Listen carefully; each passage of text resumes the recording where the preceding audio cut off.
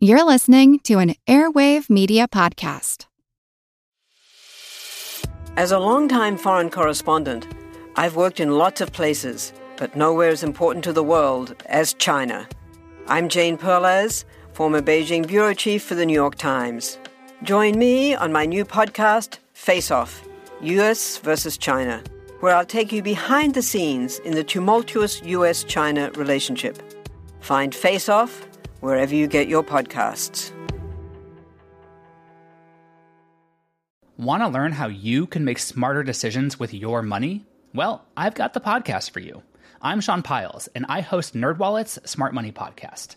Our show features our team of nerds, personal finance experts in credit cards, banking, investing, and more. And they'll help you make the most of your money while cutting through the clutter and misinformation in today's world of personal finance. You'll get clarity on strategies to help you build your wealth, invest wisely, shop for financial products, and plan for major life events. Listen to NerdWallet's Smart Money Podcast wherever you get your podcasts. Hey, just a warning, everybody. This episode is a touch explicit, so if you're sitting in the car with the kids, there is some adult language. You might want to pause it. Now enjoy the show. This is Amin Lakhani. This is Paul Ollinger. This is Diana Merriam, and you're listening to the Earn and Invest podcast.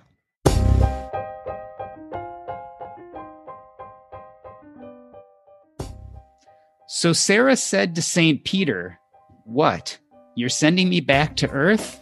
And I expected uproarious laughter after that line. In reality, I got a little smattering of giggles. I was on the stage at the Economy Conference. I was the last speaker, and I was giving a talk that was 3 separate vignettes. And you see, the first one was supposed to be the funny one.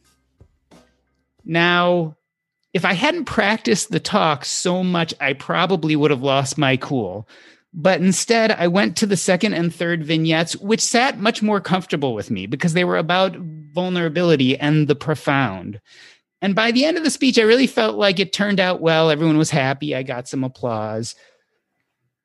But I realized that when it comes to being on stage, I feel like I have a great understanding of vulnerability, profundity, even wit and sarcasm. But comedy, man, it's hard to make people laugh. And speaking about laughing, you know what's not funny? What's not funny is when you don't know what to do with your finances.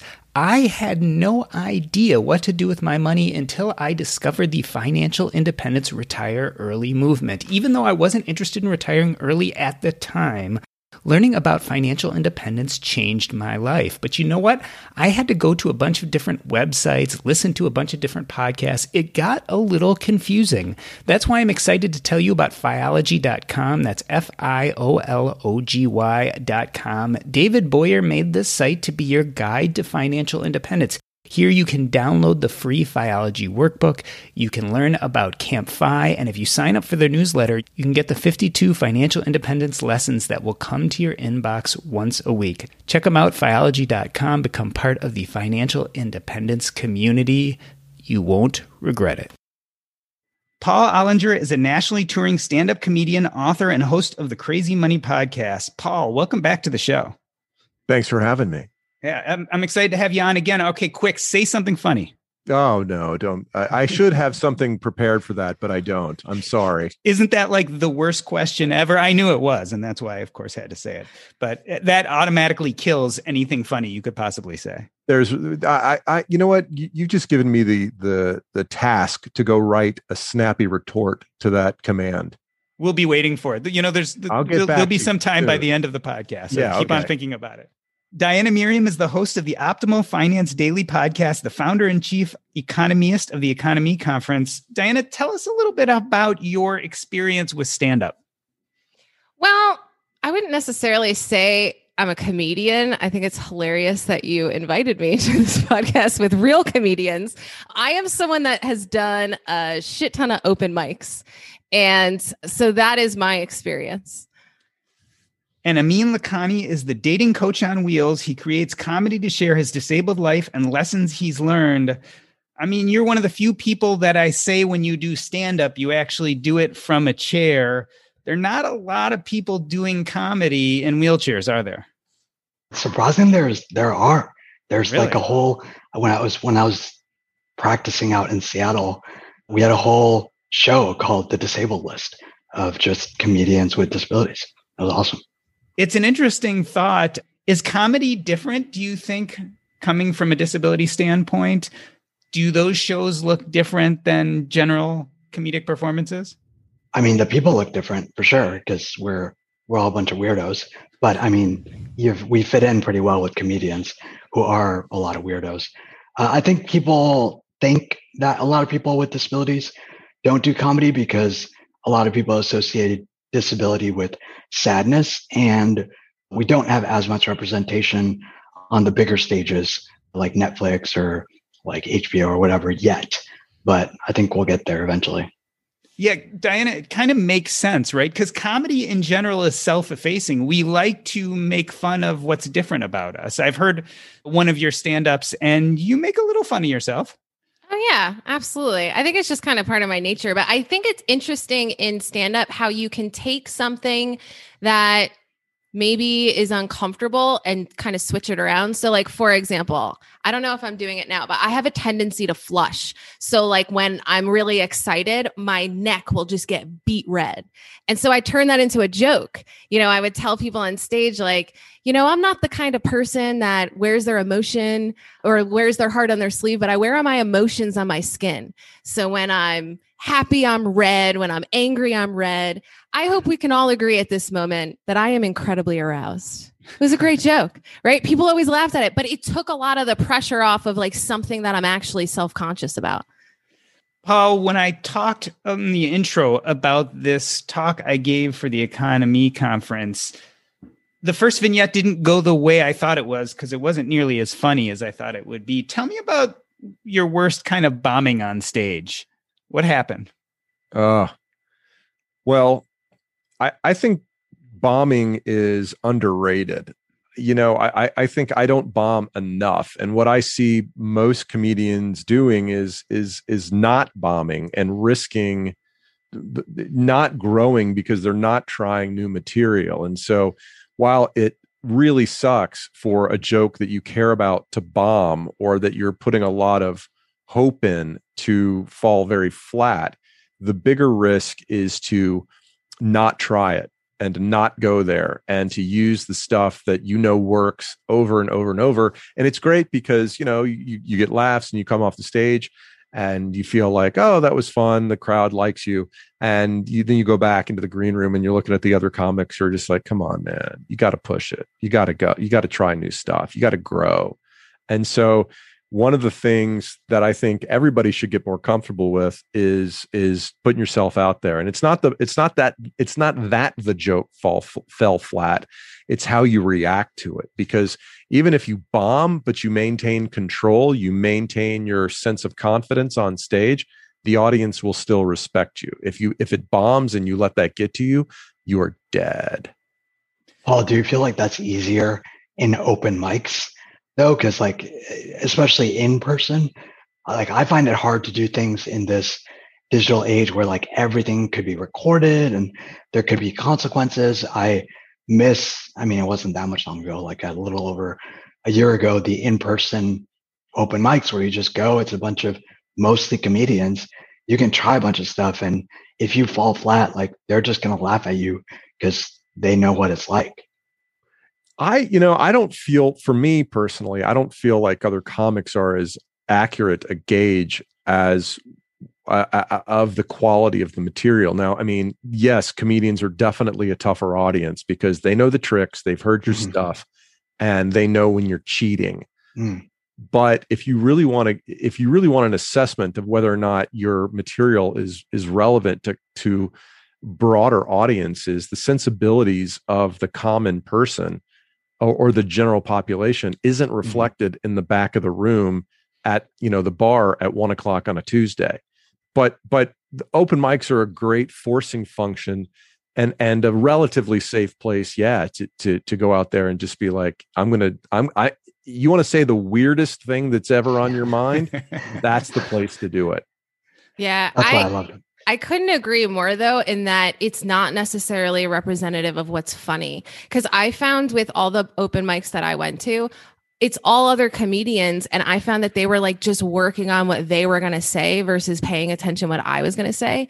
So like something that could have landed with a real audience, if I would have like dismissed it because I didn't get a laugh in that crowd, it's almost like you have to develop a level of discernment on what's actually funny, even if you're not getting that response at an open mic of other comedians. I actually got really lucky in that my first time on stage, I thought I was going to an open mic. And when I got to this bar, it was like in South Slope in Brooklyn, Freddy's, if anyone here is listening in Brooklyn, Freddy's in South Slope. So I knew this bar, I was comfortable at this bar. And so I saw on their calendar that they had this open mic. And I really wanted to try. And I like worked on what I was going to say. It was like, you got 5 minutes. And so I get there an hour early and, I'm telling the bartender, I'm here for the open mic. Like, where do I sign up? And she was like, oh, I'm so sorry. The website was wrong. It's actually a booked show. But the guy who's organizing it is sitting right over there. You should just ask him if he'll let you on stage. So I totally schmoozed that guy. And he let me in the middle of a booked show because it was like Labor Day weekend and a bunch of people canceled. But I got up on stage the first time and I got so much laughter because they were so warmed up. I wasn't good at all. I watched that video and I'm just like, man, that was awful. But because it was a real audience and they were warmed up, they laughed a lot. Now, if I would have went to an actual open mic for my first time, I don't know that I would have ever done it again because most of my open mics, I didn't experience that level of laughter. I guess this is my little plug for better open mics. I've been to those open mics that are awful and I hated them. So I just created my own because I was like, this sucks. I want a community of people that want to make me better and I want to make them better. And we had a really awesome little group like that. And I'm not even in Seattle. Actually, many of us are not in Seattle anymore, but we still meet up regularly. Currently, I send them a joke a day. I'm just going to record a joke every day under a minute and send it to you. If you guys want to do it, you can. Some of them do, some of them don't. And they give me little like tips or thoughts on what can make it better. So I think there is the potential for better open mics, but I don't know why the community ends up that way where everyone's just doing their own thing. Like most of the people are not going to become famous. So I'm like, why don't I be happy in the process of getting to wherever I'm going as opposed to just being miserable working on my own stuff? Paul, Amin brings up an interesting question when he says, well, most people aren't going to become famous. Why do this? Why stand up in front of a group of people? And pretty much I talk about vulnerability because I talk about things that hurt me. That's one thing. Trying to make people laugh is a scary predicament when you're standing up there alone on a stage. Why do it? Well, it's an excellent point. And I've been thinking a lot about this recently. There's Malcolm Gladwell made famous the 10,000 hour rule, right? That you have to put 10,000 hours of work into any craft before you become proficient in it. And here's the thing that Malcolm Gladwell doesn't tell you, or he doesn't really talk about. You can put in 10,000 hours and still suck. Or you can put in 10,000 hours and be pretty good and the world won't give a crap, right? So you better, before any of us, I don't want to say you better, that sounds like I'm lecturing, anyone who is considering dedicating him or herself to the acquisition of skill in a craft, regardless of what it is, whether it's baking or photography or you fill in the blank, comedy, you should be doing it for the sole purpose of the joy of doing that thing.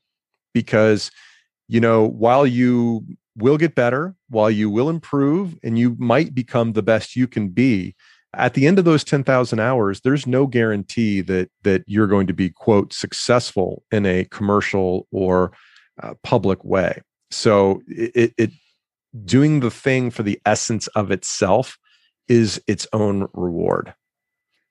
Diana, let's bounce off what Paul just said. When I was introducing you, you said, well, I don't know if I'm a comedian. I've just done a shit ton of open mics. When would you consider yourself a comedian? Even in light of this whole 10,000 hour idea too. Like if you've done tons and tons, I mean, your first gig was not even an open mic. When would it qualify to you and you could say, okay, now I feel like I'm a comedian? When that imposter syndrome wears off, right? Yeah, maybe. I kind of think of it as like if you get booked shows, if you're getting paid to do comedy or you're getting booked shows and people are, taking you more seriously in that light. I mean, for me, I think that I used comedy to get over my fear of public speaking, honestly. I have always had in my head that I'm interested in performance in some way. So like I joined School of Rock and I did, I sang because I love to sing. It led me really to like even discovering like with the Economy Conference, I love being on stage. I just wasn't finding my right medium. So I kind of look at my history and stand up as like me trying to find my right medium of performance. And it kind of led me to Economy. And also with the podcast Optimal Finance Daily, it's a lot of like voice acting. And I think that appeals to me a lot more than the comedy ultimately did.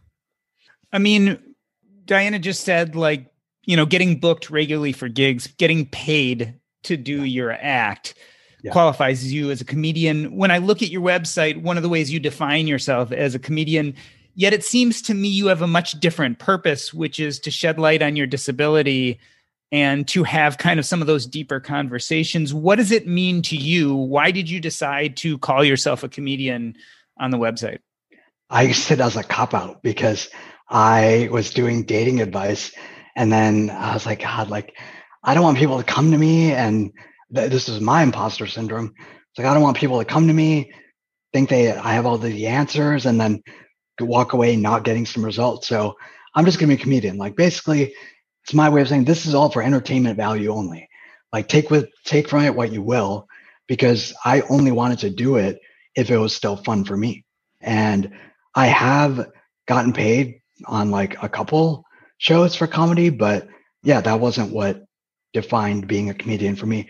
I think more on that was when I came to that definition was every time I share a message or every time I try to talk about my disability, I always want it to have some sort of comedic effect because I think that makes the message stick better because it's more emotional. You're in a better state to receive it. And it's just fun. Like you asked Paul, like, why do comedy? I enjoy telling my jokes way more than audiences enjoy hearing them because I just think it's hilarious that I get to go on stage and say some of the things I say or in an open mic. And that in and of itself tickles me beyond any reaction from the audience.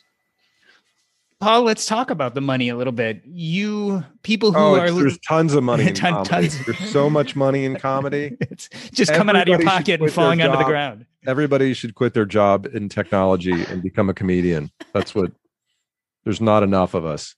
Paul, isn't that exactly what you did? You quit your corporate job and became a comedian for the money, right? I threw my 1 percentile job in the toilet so I could get attention from strangers. That's exactly what I did. How's it working? Well, it depends what metrics you're using, right? And it comes back to, when I say that highly enlightened thing about the reward being only the permission to do that thing itself, that's me reflecting the experience of getting the shit kicked out of me by comedy for 8 years. And, I think you can say you're a comedian when you keep showing up and doing the work for no other reason other than your dedication to it. And I 20 years ago when I was taking my first comedy lesson, I had a career coach / therapist. And I was asking her that exact question. At what point do I get to call myself a comedian? And I don't remember the exact answer, but I think it's something along the lines of like, you'll know when you're showing up and you're doing it, even though it's brutally hard. When I restarted in Atlanta 6 years ago, because I did comedy full time in LA for 2 years and then went to work at Facebook and then moved back to Atlanta and then restarted comedy a few years later. I had to, when I first showed up, the comedians in town kind of looked at me kind of sideways, like, all right, who is this guy? This guy used to work in business. He was at Facebook. I don't trust him. And then it was only after I kept showing up, like week in, week out, doing as many shows as I could, that they sort of were, I noticed this sort of like, oh, I guess he's not going away. We can trust him kind of thing. Because there's a lot of people that come into comedy, say, I'm going to do this thing, and then they fizzle out and disappear because it's hard. And there's no rewards outside of just getting out there and having fun. He's talking about me. No, I let it fizzle out. Well, I mean, Diana, there's whatever, however many comedy classes in Atlanta at any given time, right? So every year there's, I don't know, let's say there's 100 people in Atlanta and every city in the country who graduate from a comedy class. Now, of those people, a certain percentage are going to stay in it for more than 5 years. And that's probably 5 or 10% at most. But there's probably 50% are going to keep going out to the open mics for an extended period of time. And maybe in 2 or 3 years, you'll decide you do want to do comedy and you're going to start going out and you'll do 25, 50, 100 shows a year. But yeah, it's something that a lot of people are interested in. It's as popular today as it's ever been because of social media and whatever. And there's a lot of people that dip their toe in it, and some have the strength to walk away and others of us get trapped. Diana, it's kind of funny because as we're talking about this, I feel like we're talking about like this big achievement, like writing a nationally popular book or becoming CEO of a big company. We're talking in terms that are nothing near laughable, but we're talking about comedy. It's a serious business.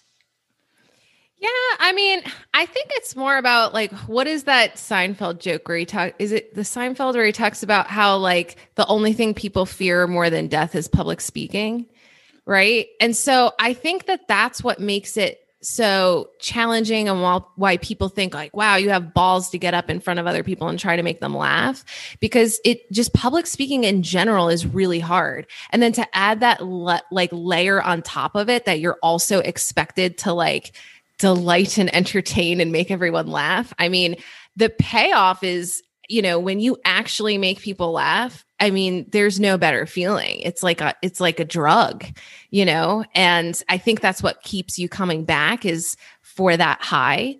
But yeah, it's definitely a challenging thing. I think for me, I just remember like sitting there waiting for my turn at these open mics, and my heart would be like pounding out of my chest, and I'm so nervous, and I feel like I'm going to throw up. It's almost like doing it so many times desensitizes you to that fear, and you realize that like this isn't the end of the world and the stakes are really freaking low, So like, if I can do that, what else can I challenge myself to do? I think that's really what I got out of it. I mean, Diane talks about the high when you really get the laugh, and then she talks about the fear and anxiety. Is that the biggest low? Tell me about some of the lows you felt up on stage. Yeah, I think the biggest lows I have are when I'm not with friends. Like as Dan was talking about these different experiences, I was recollecting for myself, like what makes it good. Like when I've had shows where there's just insane laughter. And I guess I go back to that point of, I don't get so much out of that. I get more out of knowing my friends are in the audience and observing that I'm saying this shit on stage and that we're going to laugh about it later and they're going to give me crap for it later. That to me is such a joy. So when I think about the times where I've had the lows is when the room's just been silent and no one's laughing, but like, I know it's going to be funny, but I also know it's going to be really painful for a couple of minutes until I finish my set. And there's no one there immediately. Like at one time I was at this show. There's nobody I knew there. I just went because I was like, I want to go to more open mics. And then I just chatted up with this one guy before I went up, and it was like a mixed open mic, and he was doing some kind of accordion music, and so like totally random show open mic. And we just chatted a little bit before the show. And as soon as I left the stage, everyone was just speechless because my humor is very, very dark, and it just was not suitable for that audience. this guy was just like, hey, I thought your stuff was hilarious. And like instantly I was like, that was so worth it. Because like if I connected with one person who saw me, because that was who I really am, and thought that was, hey, that's kind of cool, or that's kind of funny, that made it worth it to me. Paul, do you do a mid-show pivot? I mean, if you're up there and you're doing your shtick and it's not landing, do you pivot in the middle of your show? Or once you're like, this is what I'm going with, and we're taking it down with the ship if we have to? I think you try to do that before you go on stage. You know, you're looking at the audience and you're saying, I think I know a little bit about these people, or I'm going to make some assumptions about them. And their assumptions are obviously not always correct. But, you know, depending upon where you are in the lineup, you know, you can get a feel for what they're laughing at, if they're laughing, if there's a-holes in the crowd, if there's disruptors in the crowd, if there's certain things that you would want to avoid or go after. Yeah. So there's some improvisation, there's some adaptation. I mean, if it in each type of show is different. If it's a showcase show, you can see several people before you sometimes. If it's a headliner show and you're the feature, which is generally what I've been doing recently, is, you know, the host does this thing, then you're up there for half an hour and you got to figure it out. You know, you asked about the lows of this thing. I'll volunteer some thoughts. The worst parts of being a comedian are the 23 and a half hours after you bomb, right? So hopefully if you bomb on a Friday so that you have Saturday to come back and prove to yourself and whoever else is watching, which is generally nobody, by the way. Nobody else really gives a shit how you do. They only care how they do on a show. But the 23 and a half hours, you have to sit there and think to yourself, what the fuck am I doing with my life? I just bombed out there. And I'm doing this thing at such a high opportunity cost. I must be insane. And I don't think that ever stops. I think every comedian at every level feels that on some level. And there's another part of pain, which oddly, this tells you a little bit about the comedian mindset. So there's the biggest pain for me in comedy is the angst I put myself through when I look at other comedians who are getting gigs that I think I'm qualified for. They're getting selected for the big festival. Why didn't I get Montreal? Why doesn't this booker at this club and, you know, fill in the blank of the city like me? I'm intelligent. I'm smart. I have something that nobody else has to offer. Why isn't the world noticing? It is defeatist. It is catastrophizing. And every comedian does it. And what's weird is that I really noticed how much I was doing it after the pandemic started and everything got shut down. And I was like, well, nobody's working. I don't have to feel bad about anything. That's how weak-minded you can be and beat yourself up about stuff talk about shit that doesn't matter, Diana. That's the shit that doesn't matter. And yet it drives me bananas. And it's probably the worst part of being a comedian. Comparison is the thief of joy, right? Absolutely. Teddy Roosevelt nailed it. Yeah. Diana, how much of comedy is about insecurity? I mean, how much of a role does that play and drive us to do these crazy things? I mean, I do think it played a role for me. I think I was definitely attention seeking for a long time. You know, you're looking for external validation in some ways. I don't think every comedian is as insecure as I probably am, but I do think that's a little part of it. And I think that's probably a big reason why I decided to stop, because I mean, the last time I was on stage, I think was 2017. And I just was spending so much time in these rooms that just like, it's like filled with desperation. I felt like, you know, like just the open mics with these people that like were clearly depressed and not happy with their lives. And I just came to a realization that the most important part of my happiness is surrounding myself with people who inspire me. And I just wasn't getting that in those open mics. But I've gotten that in other ways that still allow me that element of performance. I don't think that's true for everyone. Maybe just in Cincinnati, it's a it's a sad group. But yeah, that was just my experience. Without insecurity, there is no comedy. It's a pretty profound statement. Without insecurity, there is no comedy. What do you think? I mean, yeah, same with me. Like one of the reasons I So I started doing public speaking and then pivoted to comedy because public speaking as someone with a disability is like playing like t-ball instead of baseball. Like there's no challenge. Like you go up and they're just like, oh, you're so inspirational. I'm like fuck this, right? And I just wanted to tell jokes and make people laugh because that's hard. That's a level playing field. You go up there, someone with a disability, and they're still like, make me laugh, motherfucker, right? So it's cool. I like it. But yeah, that's where that insecurity started, where I was like, I got to do something that shows. I mean, Dr. and I talked about this before. I got to do something to show, kind of distinguish myself from the other dudes. I'm like, all right, well, I can't like lift a girl up, but I can go on stage and say the weirdest things and be okay with it. So maybe that'll be something. You think it's hard being handicapped? Try being a tall white man with two beautiful legs. Yeah, I'd try being a. You made him speechless. That was pretty dark. That was pretty dark. Come on, I mean, try being a white man who uses the word handicap. That's pretty disabling. Did I say handicap? I'm sorry. Yeah. You think it's hard being disability?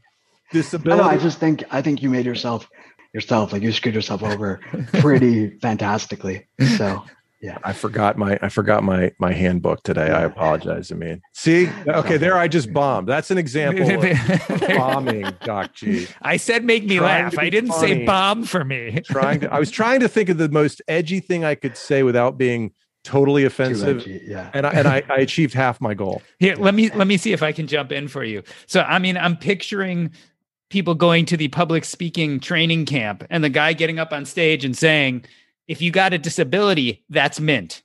Yeah, pretty much.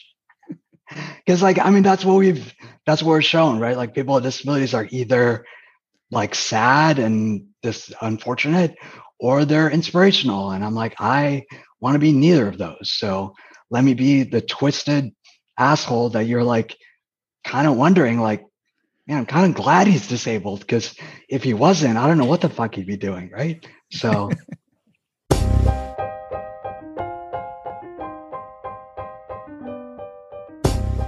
in the first half of the show, Paul, Diana, and Amin talk about why ever go into comedy. After the break, we delve into where they get their inspiration for their material. But first, you know what? I love our meals from Factor. My son started getting them about a year ago when he needed a quick alternative to meals on the go. But where we've really enjoyed them is we've been remodeling our kitchen. That's right, we've had no access to our kitchen for the last few weeks.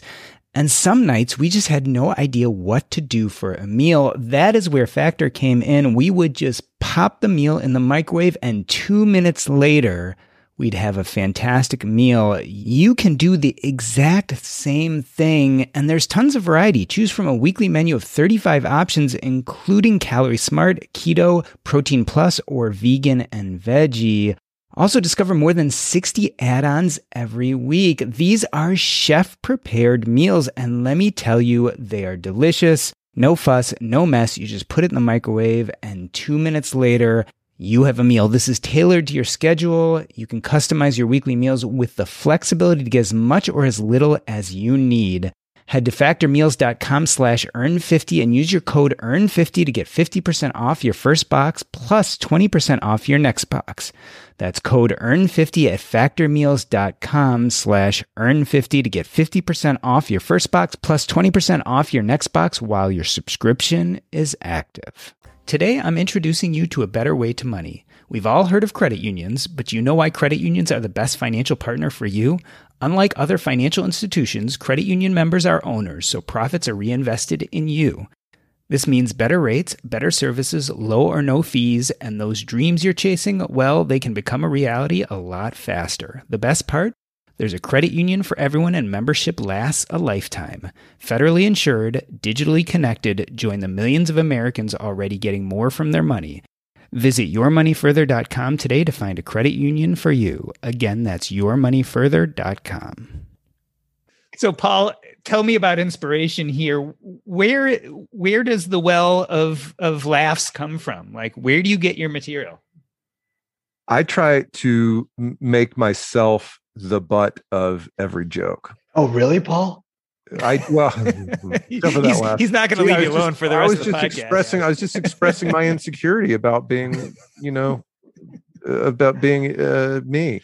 No, I mean, look, I think I'm not an insult comic. I'm sorry. I mean, I didn't mean to offend you, but I really do. Like, so, I don't ever want to be the comedian who's like, oh, my wife, she doesn't, whatever, like I tell a joke about the way she loads the dishwasher, which is horrific, by the way, but it's really about my inability to control the chaos around me in the world, that my complete feeling of powerlessness about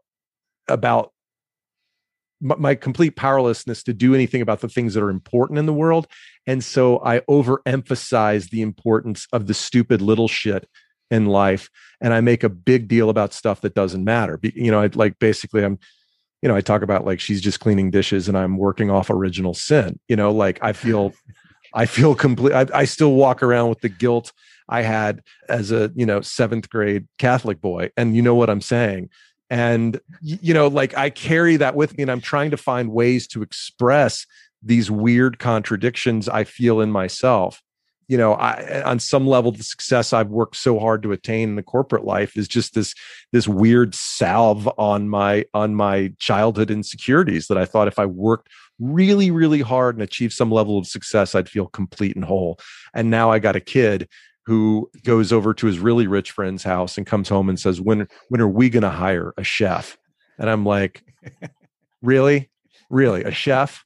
That's don't compare your childhood to your friend's childhood.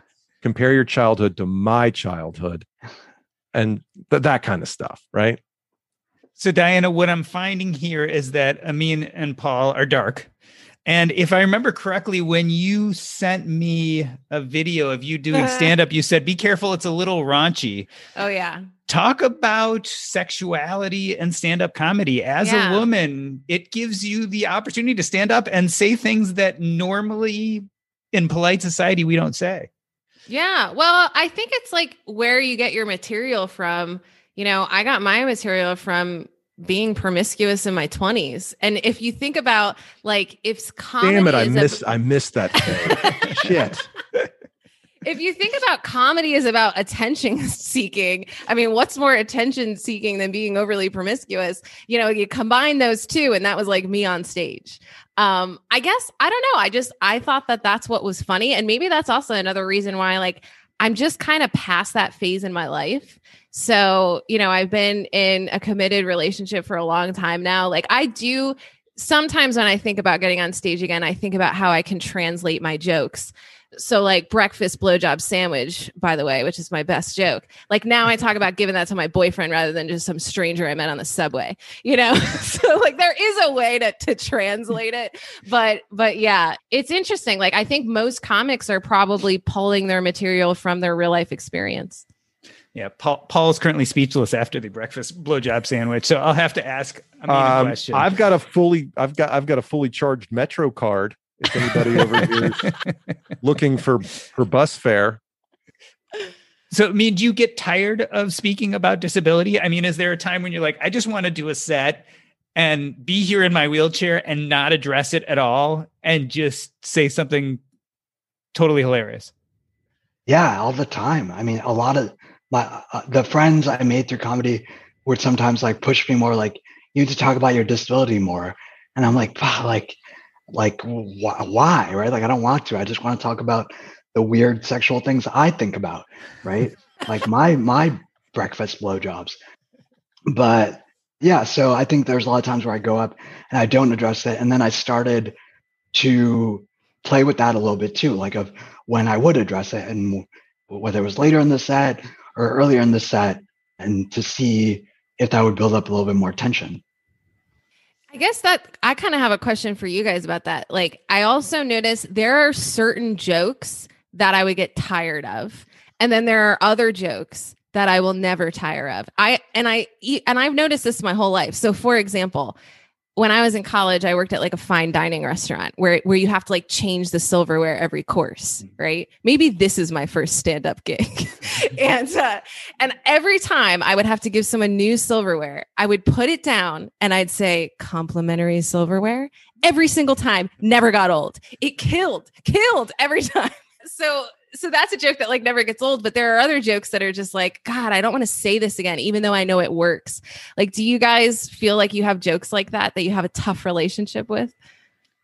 Paul, it's a good question. Like, do you recycle the same stuff over and over again, or is there absolutely? I don't have a lot of principles on that level. If it works, it worked. What really happens is what's weird is that if you do it long enough, you run into situations where either the joke expires because of a change in political situations in our country or in the world, or I told jokes about my kids when they were 4 and 5 years old. Now they're 10 and 11. They're and they don't. Those jokes don't make sense anymore. They don't work in the past tense. They work only in the current tense. And I've got jokes now with my kids that are working, and I'm like, shit, this joke is only going to be around for another year. I had this whole thing about my dad. He died 6 months ago. Right. So I'm like, well, thanks, Dad. There goes 10 minutes, like really considerate of you. I hope my in-laws stay healthy. That's all I'm really hoping for right now. Yeah, I have some. I just got tired of working them over and over because it was like week in, week out. So I just wanted to not share them with the same open mic audience. But my probably best jokes are around cousin fucking. And my friend, like, that's just like my thing. Brilliant. I only do cousin fucking jokes during the holidays. That's really the only time of year that's appropriate. Right. So I just like, I would just say them a lot in the beginning. And nowadays, like, it's just always the butt of the joke. Like, there's always a follow-up cousin fucking joke from somewhere. Like, I told my mom my cousin fucking jokes, and she was like, "You're just like, what? I don't understand why this is funny. You're just like reporting facts of like, yeah, cousins get married in our culture." And then that became a joke, right? So it's just like, it's never ending. So I feel like there's always more layers to peel back on the cousin fucking. I'm glad to know you have that depth. Yeah. You can just keep going to that well over and over again. It just gets deeper and deeper. Doc G, has cousin fucking come up before on your podcast? I'm just curious as if there's some tie between getting out of debt and banging your mom's sister's daughter or son whatever. Or son. Whatever gets you going. No, so far this is the first episode where several of these subjects have come up, which is exactly why I wanted to do this episode with you fools. Let's talk, Paul, pandemic. Has the pandemic changed things? I mean, you mentioned about how, in a sense, it gave you a moment to rest on your laurels. This is a different world. Like, I started watching, I used to watch the night shows. And I remember when we first went to quarantine, putting on like Trevor Noah or someone and saying, man, this just isn't as funny as it felt before where there was an audience. I've since evolved and love them now. Yeah. But it's a different world. Yeah, it's definitely a different energy. I mean, I'd love to hear your thoughts on Zoom shows, but I've done, first of all, my home club here in Atlanta has been closed since March. So I did maybe, 200 shows last year. This year I've done 20 live shows. Wow. Maybe 20, since March. And I've done maybe like 25 Zoom shows, and it's nothing even close to the same kind of experience. I mean, you could pay me. The Zoom shows generally pay a lot better. Like, you can make 150, 200, 500, 600 bucks sometimes. And it's like, that wasn't even fun. Like, it's good to make a few bucks, but I'm doing comedy because it's fun to stand on stage in front of people and see what happens, and talking into your, like we're doing right. This is more rewarding because we're actually interacting. But when you're telling jokes into a screen, and sometimes the whole audience is muted, sometimes half the audience is muted, and there's a dog barking, or you're looking at some dude across the room lying on his couch with his 4-year-old and his 5-year-old, and you're like, I wonder how they like these cousin fucking jokes, like. And you're like, this isn't the same thing. I mean, what do you think? Yeah, same. I agree 100%. I have not done a lot of Zoom shows. I tried hosting my open mic online for a while, but it wasn't the same. There's that delay. Maybe once they figure out that delay where like you can hear the audience properly, I'm surprised no one's figured that out yet. Like this is the best we have.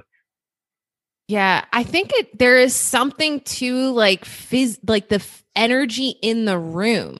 It's so important. It's why like you go see a movie and it's more enjoyable when you're in like a movie theater with a big crowd. It's like you're all experiencing something together and there's an energy in the room. I just don't think you can create that virtually. You can't even create it live. So I did some shows at this venue that seats about 1,100 people, and they put, I don't know, 333 or something in there.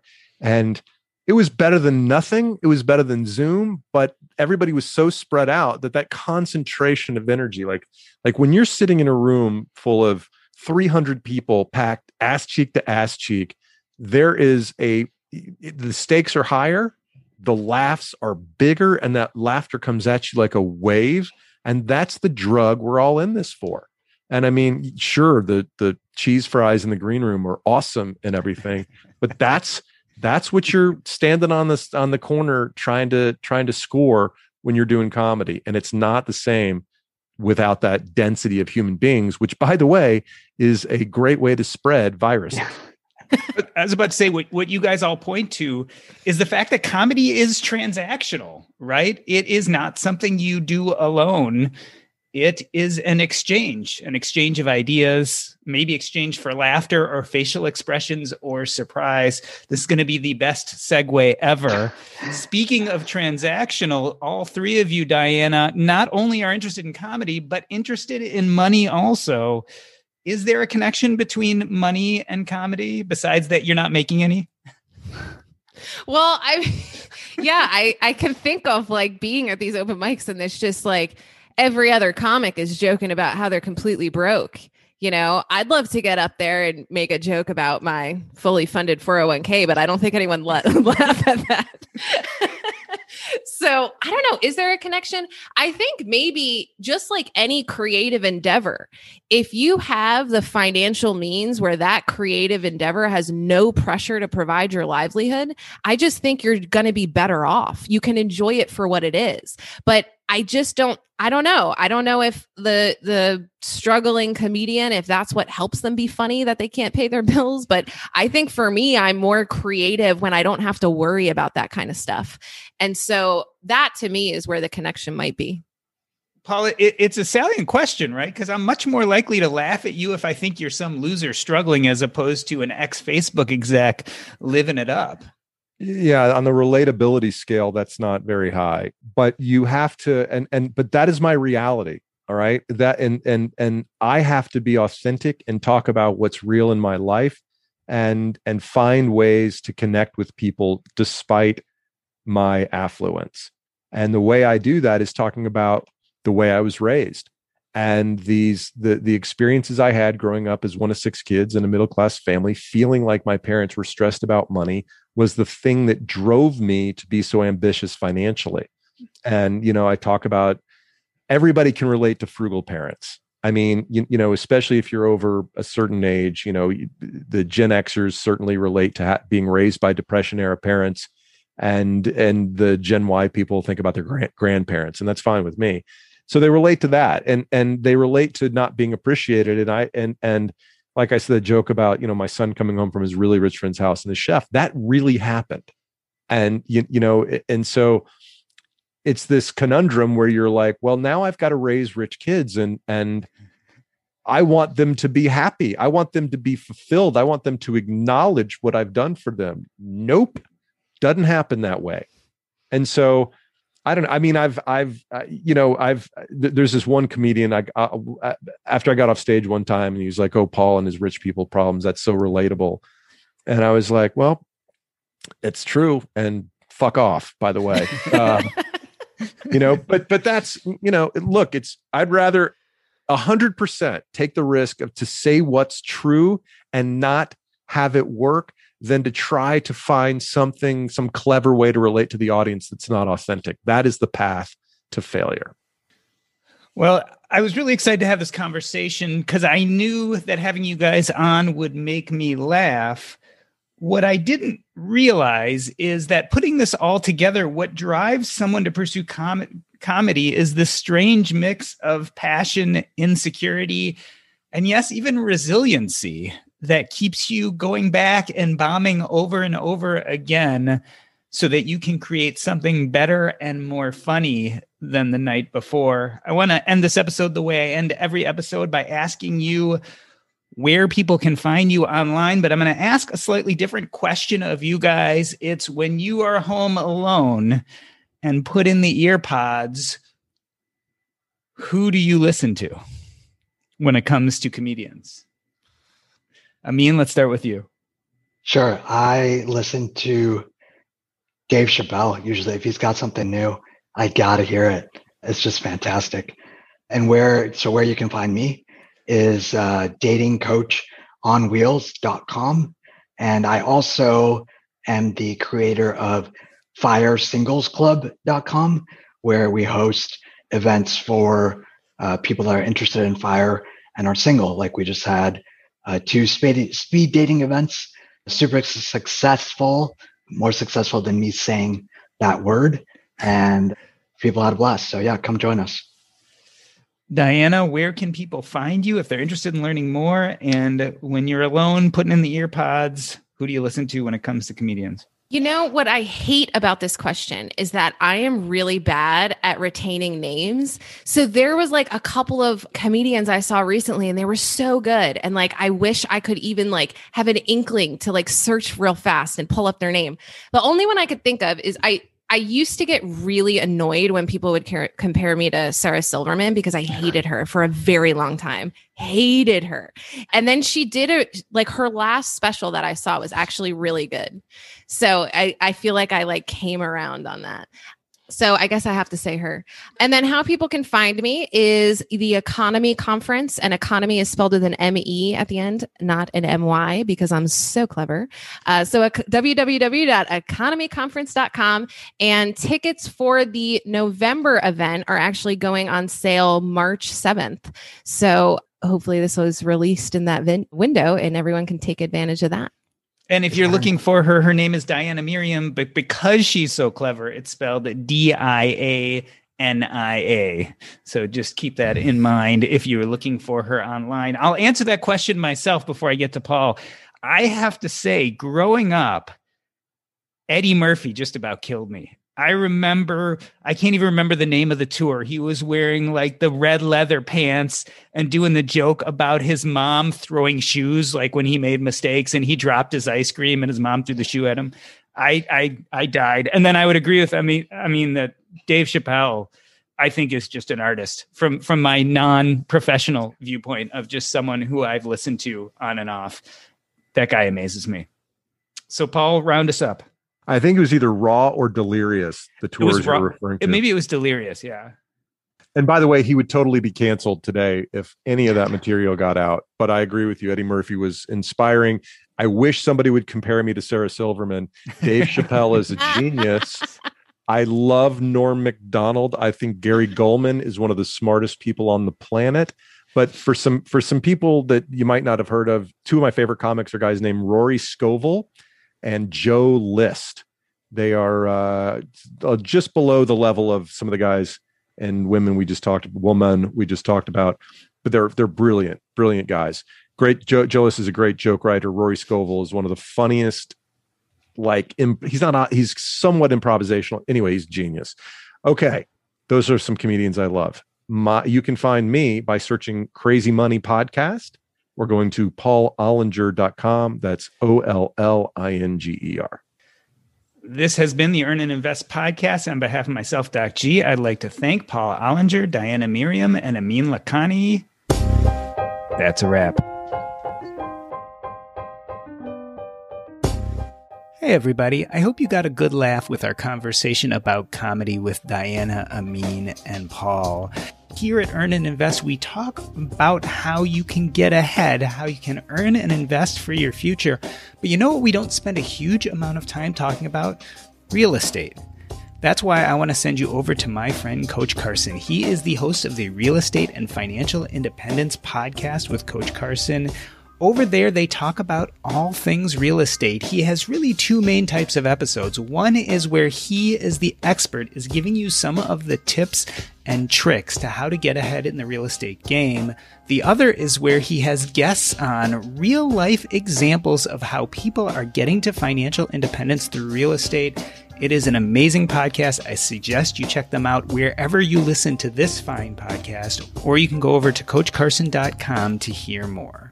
And now we come to our community segment, Are You an Earner or Investor? I want to point you to our Facebook group. That's facebook.com/group/earn-and-invest.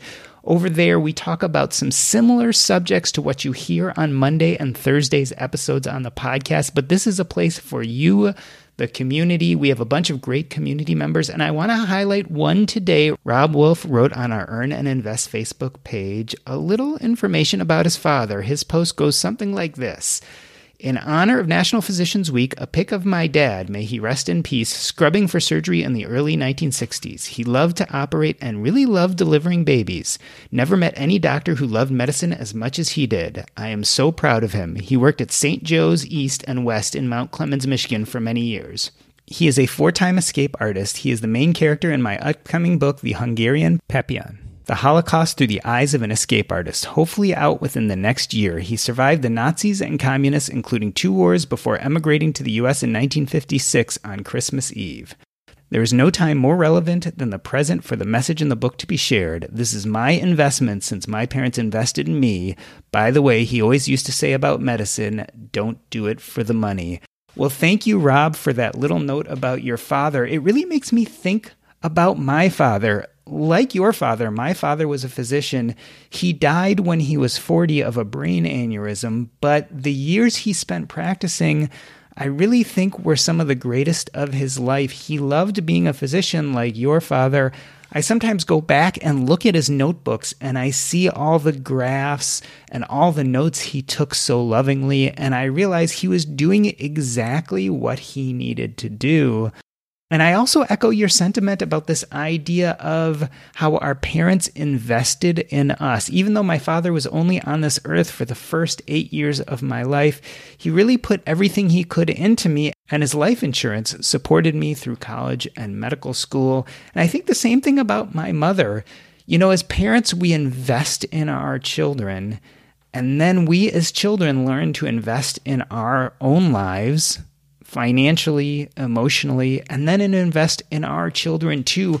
Wealth is generational, and I'm not just talking about financial wealth, but happiness, connection, all those things are passed on from generation to generation. I think it's wonderful to celebrate our parents. They are the original investors in our lives so that we could become earners and investors ourselves. So I look forward to your book. Hopefully when it comes out, you can come on the Earn and Invest podcast and talk about it and talk about the wonderful legacy of your father. I would love to have you on. Thank you for posting on the Facebook group. That is facebook.com/group/earn-and-invest. We love to see you there. Become part of our community and have a great week. Take care.